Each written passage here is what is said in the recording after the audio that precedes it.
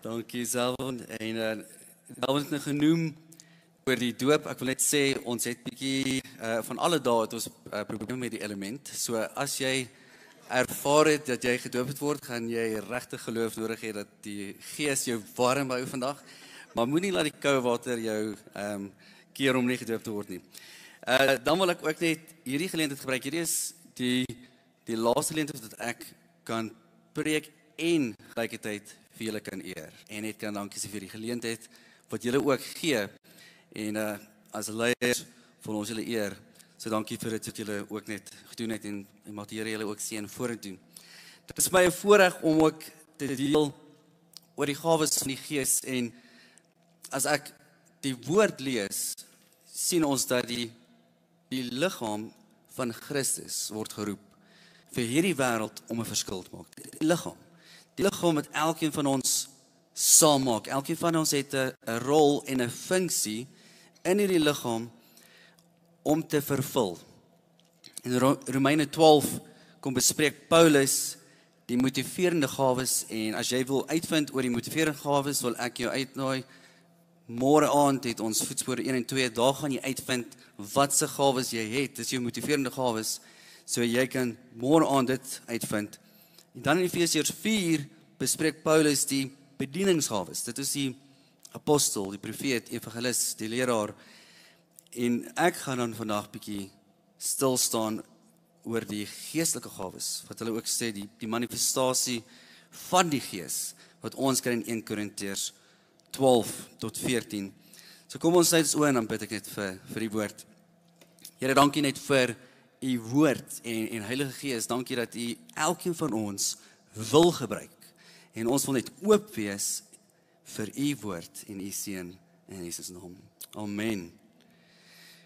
Nou dis met rede dat dit genoem word die gawes van die Gees, want dit behoort aan die Gees. Dit behoort nie aan 'n mens. Baie keer hoor jy iemand sê, en ek het dit al gehoor, ek het die gawe van genesing of die gawe, want dis nie jou gawe nie. Ja, die Gees mag dalk deur jou vloei meer as ander as dit kom by genesing, maar dit is nog steeds nie jou gawe nie. Dit is die Gees. So dit behoort aan die Gees en ons moet dit weet. Die Gees kan enige tyd deur enige persoon beweeg as dit kom raak aan die gawes.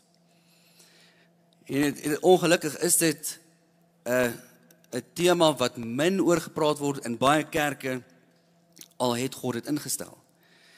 Ja, die gawe is Bybels. Ons moet weet dit is Bybels. Ons lees dit in die woord en dit behoort aan die Gees en God gebruik dit nog steeds vandag. Dit is nie net die disippels en Paulus hulle en Petrus hulle wat dit gebruik het nie.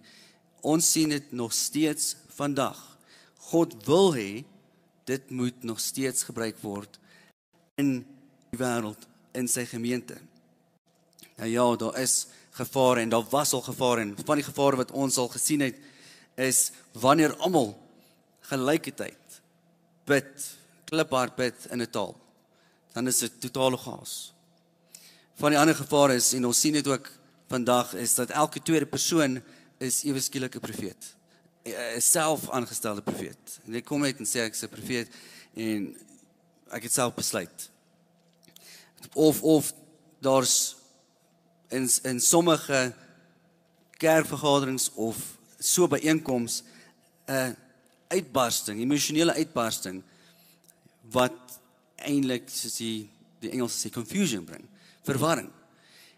En die woord sê dat God is not a God of confusion. So partykeer is mense dan verward in so diens, en die ander ding wat dan gebeur is, mense voel eintlik veroordeel. Want hoekom gebeur hierdie met mense, maar nie met my nie? So is daar dalk fout met my, is ek nie geestelik op 'n goeie plek nie, en weer eens die Gees bring nie veroordeling nie.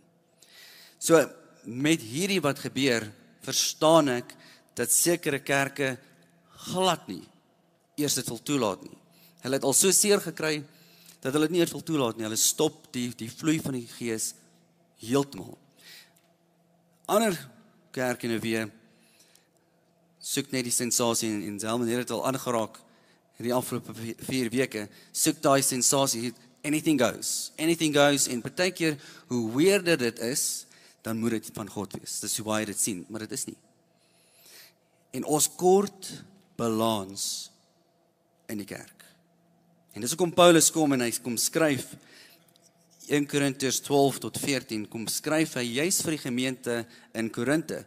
En in hierdie gemeente het die gawes gevloei. As jy dit gaan lees, het die gawes ordentlik gevloei. Maar dit was totale chaos. En baie interessant dat Paulus hier kom skryf hierdie 3 hoofstukke nie om vir hulle te kom sê stop, moenie meer dit gebruik nie. Nee, hy skryf dit om hulle te motiveer, hou aan om dit te gebruik. Maar hier is riglyne. En dis wat ons nodig het. Paulus kom skryf hierdie riglyne hoe ons kan toelaat dat die Gees nog steeds vloei in ons lewe, in die gemeente, wat nie totale chaos veroorsaak en verwarring bring by mense nie. Nou, ons moet weet, as God dit ingestel het, is daar versekerde behoefte. Daar gaan altyd 'n behoefte wees vir die gawes. Want God wil hê dat ons 'n wêreld moet impakteer. En sonder die gawes, as jy mooi daaraan dink, sonder die gawes, sal ons 'n tipe goddelikheid beleef in die kerk of in jou persoonlike lewe. Dink aan die vrug van die Gees in Galasiërs wat sê vrede, vreugde, dit wat jy beleef en dit wat mense sien. As ons net dit het, maar daar is nie krag nie, dan is dit net goddelikheid. Dit is net 'n tipe goddelikheid wat mense sien, maar ons het nodig dat die krag ook in ons lewe wees. Die krag moet ook daar wees. As die aktiewe krag en teenwoordigheid van God in ons lewe en in die kerk is, dan is daar geleentheid vir transformasie. Mense se lewens wat getransformeer word. Hoor wat skryf Paulus in 1 Korintiërs 2 vanaf vers 4 tot 5. Hy sê, my boodskap en my prediking was bitter eenvoudig. Ek het julle nie probeer oorreed deur geleerde welsprekendheid nie, maar deur die Heilige Gees wat kragtig onder julle gewerk het. Dit het ek gedoen sodat julle geloof nie sou berus op menslike geleerdheid nie, maar op die krag van God. Verder sê in 1 Korintiërs 4 vers 20, wanneer in die koninkryk van God gaan dit nie om blote praatjies nie, maar om 'n lewe in die krag van God. Ons kort die krag van God en dit is deur die gawes ook. As ons toelaat dat die Gees deur ons vloei en Paulus bespreek die gawes wat ek later sal bespreek, maar ek wil lees eers vir jou in 1 Korintiërs 12 7 tot 11 waar hy die gawes noem. Hy sê elkeen van ons ontvang 'n manifestasie van die Gees om die gemeente te bevoordeel. Aan die een gee die Gees die bekwaamheid om goddelike wyse te verkondig, aan 'n ander een gee hy die gawe van spesiale kennis. Aan iemand anders gee hy dieselfde Gees 'n heel besondere geloof. Aan nog een gee hy gawes van genesing. Aan 'n volgende een die vermoë om wonders te verrig. Aan 'n ander een die gawe van profesie. Aan nog een die vermoë om te onderskei tussen geeste. Aan iemand anders die gawe van praat en tale. En nog een die bekwaamheid om die taal uit te lê. En dit sê, sluit so mooi af, dit is dieselfde Gees wat al hierdie bewerk en wat aan elkeen uitdeel soos hy dit goed bevind. So dit is nie myne nie. Ek het 'n begeerte en die Gees kan nog steeds besluit hoe hy deur jou wil werk, deur elke persoon. Nou, 'n paar beginsels wat ons moet weet rakende die gawes van die Gees. Die manifestasie van die Gees vind plaas in 'n bedieningsatmosfeer. Nou, dit is as jy by die kerk is, in so 'n omgewing, dalk in jou selgroep, en ons het net nou, die familienuus, het julle gesien oor die groepslewe, en volgende Woensdag is die cell celebration, so as jy nie 'n groep het nie, is dit belangrik, kom volgende Woensdag, skakel in by 'n groep, en weer eens is daar vir jou 'n bedieningsgeleentheid, waar jy kan ervaar hoe die gawes vloei. deur iemand anders en deur jou. So of dit dan by die kerk is, of in 'n groep, of met 'n evangelistiese geleentheid. Nou hier dink baie mense, okay, wel, ek gaan nou nie Malawi toe nie, en die grense is in elk geval toe, so dit gaan nie nou gebeur nie. Maar jy gaan tog winkel toe, om kos te gaan koop. Jy is by die werk, die van julle wat by die werk is. Ergens is jy in aanraking met mense. Dit is ook 'n evangelistiese geleentheid. So daar is 'n oomblik vir jou om oop te wees dat die Gees kan vloei. So ons moet besef, dit is een van die beginsels, dat die manifestasie vind plaas in daai atmosfeer. Nou, ek het genoem dat sommiges glo dat van die gawes behoort aan hulle, maar die gawes behoort aan die Gees. En die Gees gaan besluit, soos hy wil, wanneer jy oop is, en op die regte tyd met die geleentheid, kan hy deur jou vloei. En die Gees sal nooit aan een persoon al die gawes gee. Hoekom? Want ons is 'n liggaam. Ons is 'n liggaam. Die Here gebruik sy liggaam, hy gebruik elkeen van ons. Anders hoekom het hy sy liggaam nodig? So ons moet saam die Here vertrou, dat hy ons kan gebruik, elkeen al hoe meer. Jy sien net een persoon nie. En so, as ons kyk na nog 'n beginsel, is Paulus sê in 1 Korintiërs 12, dat die gawes is om die kerk te stig, en om die kerk op te bou. En hierdie gawes moet vloei uit liefde. Toe Paulus hierdie 3 hoofstukke skryf, 1 Korintiërs 12, 13 en 14. 12 en 14 bespreek hy die gawes. 13, wat baie bekend is, wat seker op elke troue bespreek word, is die liefde. En dis met rede dat hy hierdie liefde in die middel sit tussen hierdie twee. En hier is 'n goeie tip. As jy wil hê die gawes van die Gees moet deur jou vloei, kry 'n liefde vir God se kerk. Kry 'n liefde vir sy kerk. Die gawes gaan nie oor jou en hoe goed jy is. Ewe skielik het die Here my kom gebruik, en nou gaan ek kom en ek gaan vir mense bid en hulle gaan genees word en profetiese woord. Kry 'n liefde vir God se kerk. Hoe meer jy 'n liefde kry om te sien hoe mense se lewens verander word deur God se krag, hoe meer kan die Gees deur jou vloei. Ons het nodig om elke keer net 'n liefde te hê vir God se kerk, vir mense. Die gawes moet ordelik plaasvind. Ek het net genoem, God is 'n God van orde, en Paulus noem dit in 1 Korintiërs 14:33. God is nie 'n God van wanordelikheid nie, maar van onderlinge harmonie, soos dit in die geval is van die gemeentes. So ons moet weet, waar ook al ons is, wat se situasie dit ook al is dit ordelik. Nog 'n beginsel is, die gawes van die Gees vloei as ons dit begeer en as ons die geloof het. As ons 'n begeerte het, Here, ek wil hê jy moet my gebruik. Ek wil hê jy moet my enige tyd kan gebruik. En ons glo dat die Here ons werklik kan gebruik. Paulus sê in 1 Korintiërs 14:1, but you should also desire the special abilities the Spirit gives. Dit is 'n begeerte, begeer, Paulus praat van dit. Jy moet dit begeer.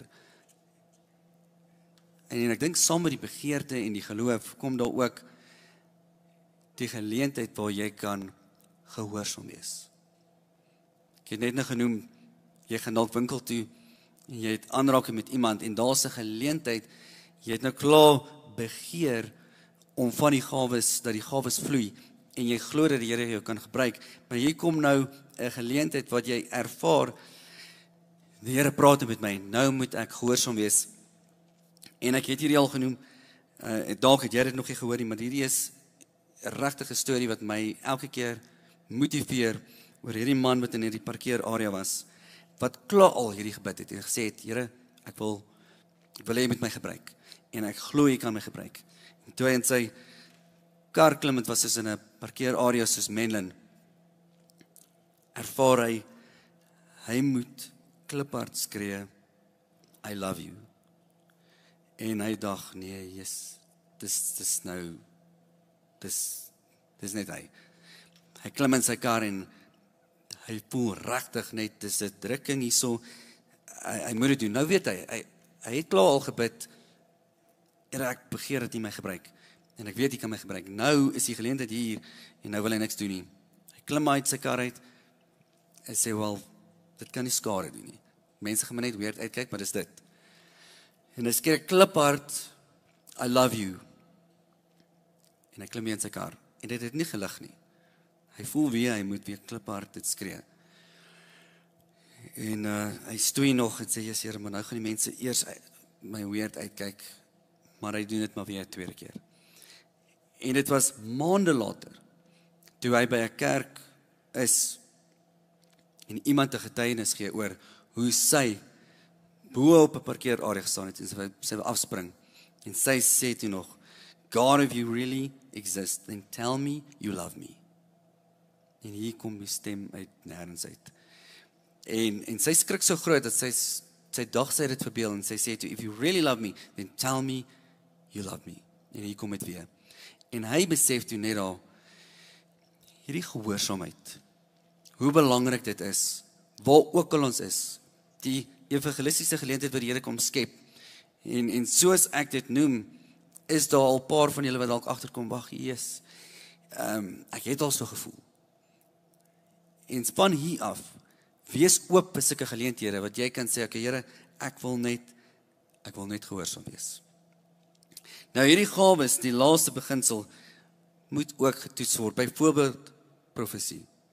As iemand profetiese woord vir jou ook gee, in 'n gemeente, en ons 4 maniere, volgens die skrif, hoe ons ook 'n profetiese woord toets. Matteus 5 sê ons kyk na die persoon se leefstyl, wat daai woord gee. Dit is ook belangrik.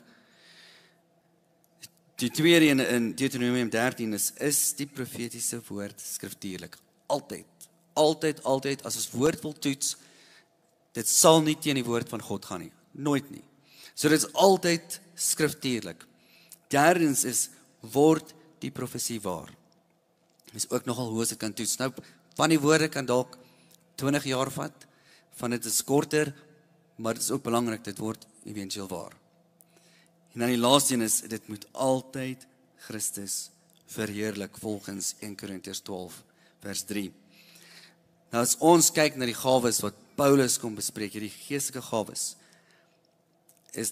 word dit verdeel in drie afdelings. Die eerste afdeling wat ek wil bespreek, is die spreekgawes. Die spreekgawes, dis wanneer iets gesê word. Dit is nou die interpretasie van tale en profesie. En as ons kyk na tale, elkeen van ons kan in 'n taal bid. En die Griekse term hierso, wat ons in die woord kry, is glossolalia.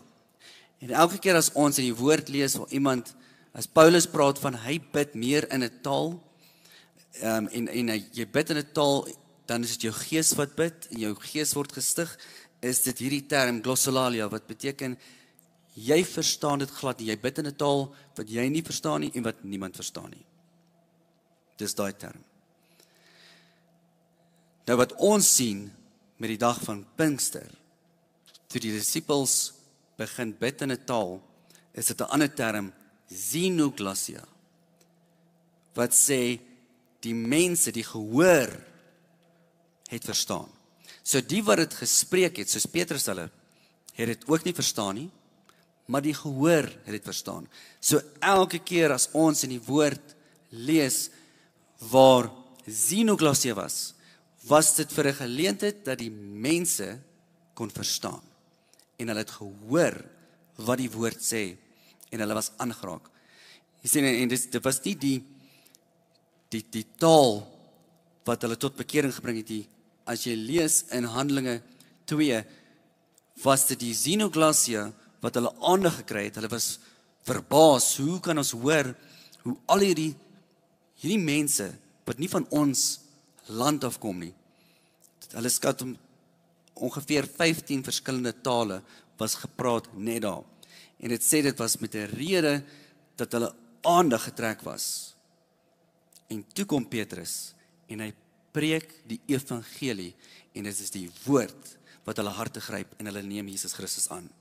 Jy sien, so ons kom in 'n geleentheid wat daar xenoglasie kan wees.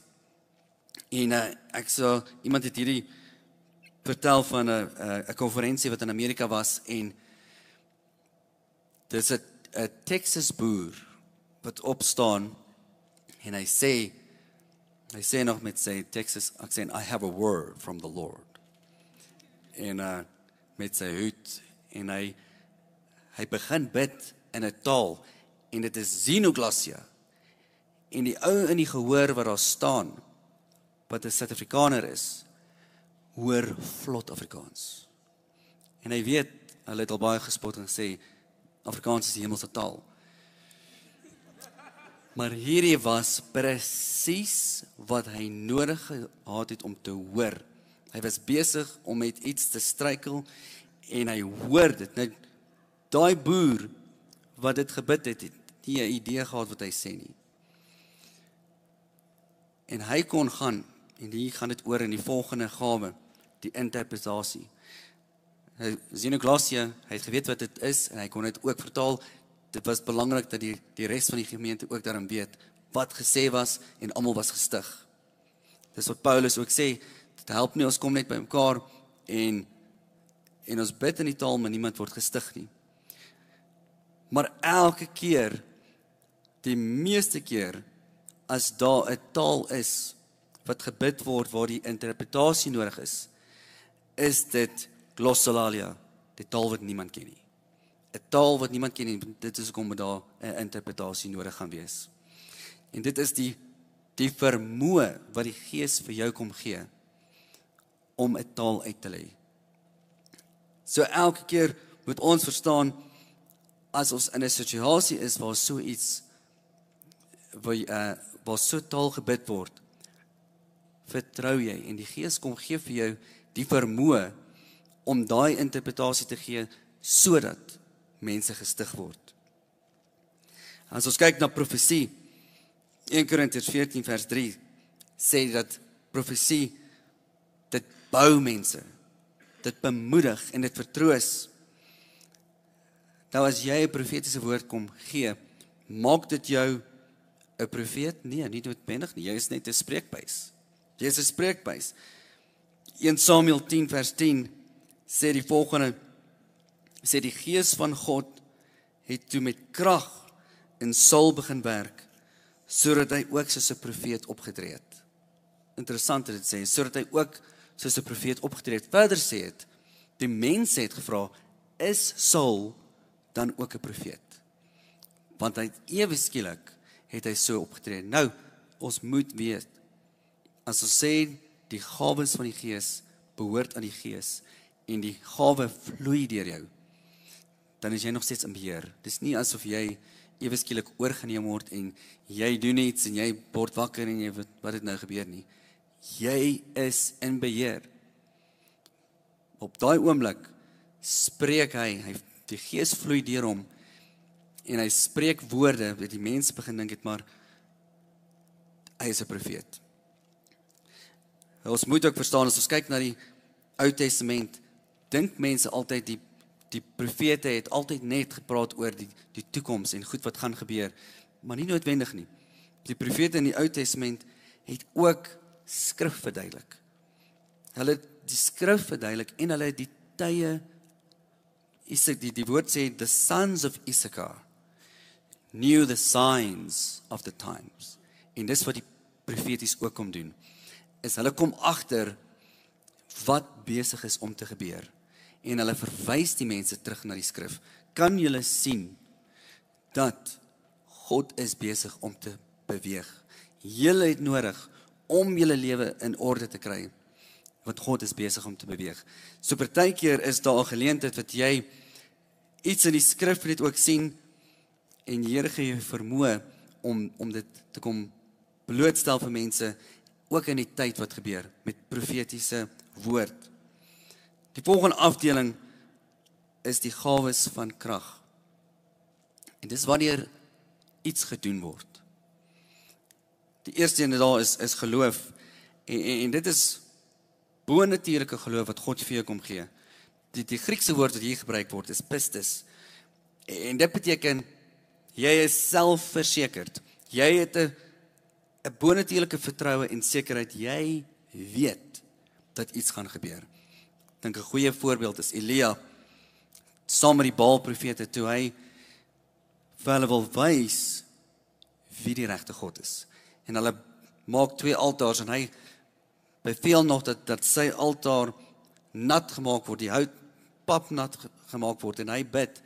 En daar's 'n bonatuurlike geloof wat die Here vir hom kom gee en net daar kom steek die Here die altaar aan. Ek dink selfs aan Noag, waar die Here kom sê, bou 'n ark en die hoeveelheid jaar wat verby gaan en niks gebeur nie en die mense praat eintlik met Noag en sê, maar hoe is jy seker? En Noag het 'n bonatuurlike geloof, die Here het gepraat. So dank is daar geleentheid in jou lewe wat die Gees kom vloei in 'n situasie en jy kry die bonatuurlike geloof. Genesing is die volgende ene en dis God se ingryping, bonatuurlike ingryping om siekte te genees. Hier is ook 'n Afrikaanse man wat getuig het, hy weer eens ook dieselfde gedoen en gebid, Here, ek begeer dat U deur my vloei, dat U my gebruik, en ek glo dat U my kan gebruik. En hier kom die geleentheid wat die Here wil hê hy moet gehoorsaam wees. En hy ervaar die Here sê vir hom, was jou bediende se voete. Dat vir hom, nee, hy kan nou nie. Maar nou weer eens, ek het gebid, ek wil hê die Here moet deur my vloei, en ek het die geloof, nou moet ek my net gehoorsaam wees. En hy sê vir haar, ja, so aan die einde van die dag, Johanna, ek wil jou voete was. En hy was haar voete, en sy kyk hom net snaaks uit, maar dit is nou maar so, en sy staan op, en sy gaan huis toe. Die volgende dag kom sy nie eers werk toe nie. Hy dacht, wat het hy nou gedoen? Die dag daarna kom sy daar aan met 2 familielede en sy sê vir hom, was hulle voete? Wow. En sy sê toe, sy het vir jare lank gesukkel met haar enkels. En nadat hy haar voete gewas het, is die pyn weg. Sê, hier is 'n geleentheid wat hy nie eers aan gedink het nie. Hy het net gedink dis 'n iets wat die Here hom wil kom wys, dat hy nou nederig gaan wees. En hier kom die Gees en vloei deur hom en genees haar enkels. Hy sê ons moet onsself elke keer kan oopstel en sê, Here, waar is 'n geleentheid? En hoe wil U vloei? Gebruik my waar ook al ek is in enige situasie, U kan my kom gebruik. Wonderwerke, die derde een van die gawes van krag, is God se krag om die wette van die natuur te oorskry. As jy dink aan Jesus wat op water loop, dit is nie moontlik nie, maar dit gebeur. Moses wat die see laat oopkloof, weer eens nie moontlik nie, maar dit gebeur. Josua wat bid dat die son stil staan terwyl hulle 'n oorlog het, dat hulle nog steeds die oorhand het en dit gebeur. Iemand se oë wat oopgaan terwyl hulle bid vir hulle en dooies wat opstaan en jy kan sien hoe party van hierdie gawes in mekaar gevleg is. Hoe jy 'n bonatuurlike geloof kry, die Here gaan nou iemand kom genees. En jy bid vir iemand, die genesing vind plaas, ons sien hoe dit gebeur. Die laaste een, die gawe van openbaring, wanneer iets openbaar word. En sy woord van wysheid, die wysheid wat die Gees kom gee, in 'n sekere situasie. En hierdie is goddelike wysheid. En as ons dink aan Josef, die Farao kry drome oor die 7 maarkoeie en die 7 vetkoeie. Eerstens kom Josef en met profeties sê hy vir hom, dit is wat gaan gebeur. Dis wat die Here vir my wys. Profeties interpreteer hy die droom. Maar toe kom goddelike wysheid en sê, Farao, dit is wat ons moet doen. En die Here sê, daar kom 'n droogte. So hier is wat ons gaan doen. Ons gaan nou hierdie doen. En ons berei voor. Dis wanneer die Here kom in 'n situasie vir jou bonatuurlike wysheid gee om iets in plek te kry, om 'n situasie uit te sorteer. Dit is nie jou eie kennis nie, jou eie wysheid nie, dit is goddelike wysheid. Woord van kennis is kennis, bonatuurlike kennis wat jy van iemand kry, en die Here gaan nie skinder nie, maar dit is iets wat die Here kom openbaar oor 'n persoon wat jy nie weet nie. Daar's nie 'n manier nie. Daar's nie 'n manier dat jy sou geweet het nie. En ons sien in Johannes 1:47, toe Jesus Nathanael sien aangestap kom, sê hy oor hom, kyk, daar is 'n opregte Israeliet, 'n man van suiwer inbors. Nathanael reageer toe vraend, van waar ken jy my? En Jesus antwoord, voordat Filippus jou geroep het ek jou al onder die vyeboom gesien sit.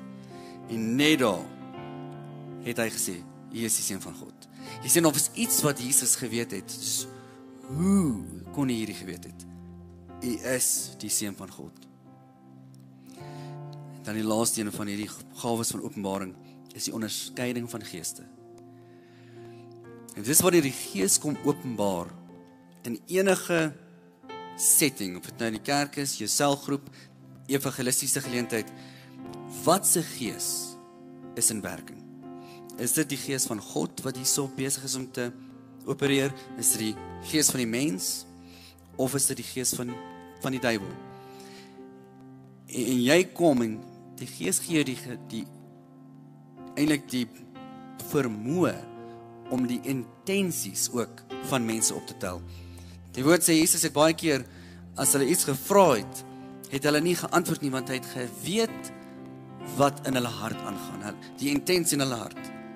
Selfs Ananias, toe hy by Petrus kom, het Petrus geweet, jy lieg vir my, die Gees wys vir my. Daar's ook baie situasies waar jy dalk iemand moes aanstel by die werk, en die persoon lyk incredible op papier, amazing. En hoe hulle praat, alles, maar die Gees kom, gee vir jou die onderskeiding. En ek sal nooit vergeet, my vrou, ek kom agter eintlik die Here gebruik die meeste vrouens met hierdie, as dit kom by die onderskeiding van Gees om op te tel op mense, en die mans luister nie. Situasie waar ons iemand kon uithelp en pastors hart, wil almal help altyd, ooralste. En my vrou sê net, ek weet nie, kom ons help hierdie persoon, maar kom ons help net tot daar. En ek weet nie, dat is iets wat my pla, ek tel net iets op wat dit pla my. Nee man, ek dink jy, dalk hou jy net nie van hom nie, weet ons, in elk geval. Ons het aangegaan, ek het dit geïgnoreer, en ons het betrokke geraak en die persoon gehelp, en soveel drama, wat eintlik wat ons deur is, en ons kon dit vermy het, as ek net oop was, vir die Gees wat deur my vrou gevloei het. Elkeen van ons wat hier sit, wil die Here gebruik. Mag jy op 'n punt kom waar jy oop is, en hierdie 3 sleutels, dat jy 'n begeerte het, sê Here, terwyl ek hier sit, ek het 'n begeerte dat U my meer gebruik, en ek het geloof, ek glo dat U my meer kan gebruik, en saam met dit, wil ek gehoorsaam wees. Of ek nou by die winkel is, by die werk is, my buurman, buurvrou, waar ook al, ek wil hierdie 3 begeerte, geloof, gehoorsaamheid. Dalk sit jy ook hierso. En die eerste stap ons moet 'n verhouding met die Here Jesus Christus hê. Ons moet. En dis jou eerste stap. Ons kan nie in hierdie loop as ons nie 'n verhouding met die Here het nie. So ek wil vir ons bid en ek wil vra dat jy jou oë sal sluit. Soos ek bedien het en jy kom agter, maar ek het nie eers ek het 'n begeerte vir hierdie om te vloei, maar ek het nie eers 'n verhouding met Jesus Christus nie. Dit is die heel eerste stap wat jy moet neem. Soos jy hier is en jy het nie 'n verhouding nie, of jy het weggedwaal, jy wil daai stap neem om die Here aan te neem. Ek gaan jou nie vra om op te staan of vorentoe kom nie. Ek wil jou net vra, terwyl almal so hoogstyd is, dat jy jou hand sal opsteek. Ek wil saam met jou bid. Wil jy nie vinnig jou hand opsteek? Dankie. Dankie. Jy kan weer laat sak. Gemeente, kom ons bid hardop saam. Here Jesus, dankie vir u genade. Dankie dat u my roep, nes ek is. Dankie dat ek my lewe kan oorgee aan u en u aanneem as my redder. Dankie vir 'n nuwe lewe in u, in Jesus naam. Amen, amen. Kom ons gee die Here 'n lofoffer vir elke lewe wat verander is. Amen, dankie Jacques. En as jy aanlyn gekyk het, baie dankie dat jy ingeskakel het. Die Here seën vir jou.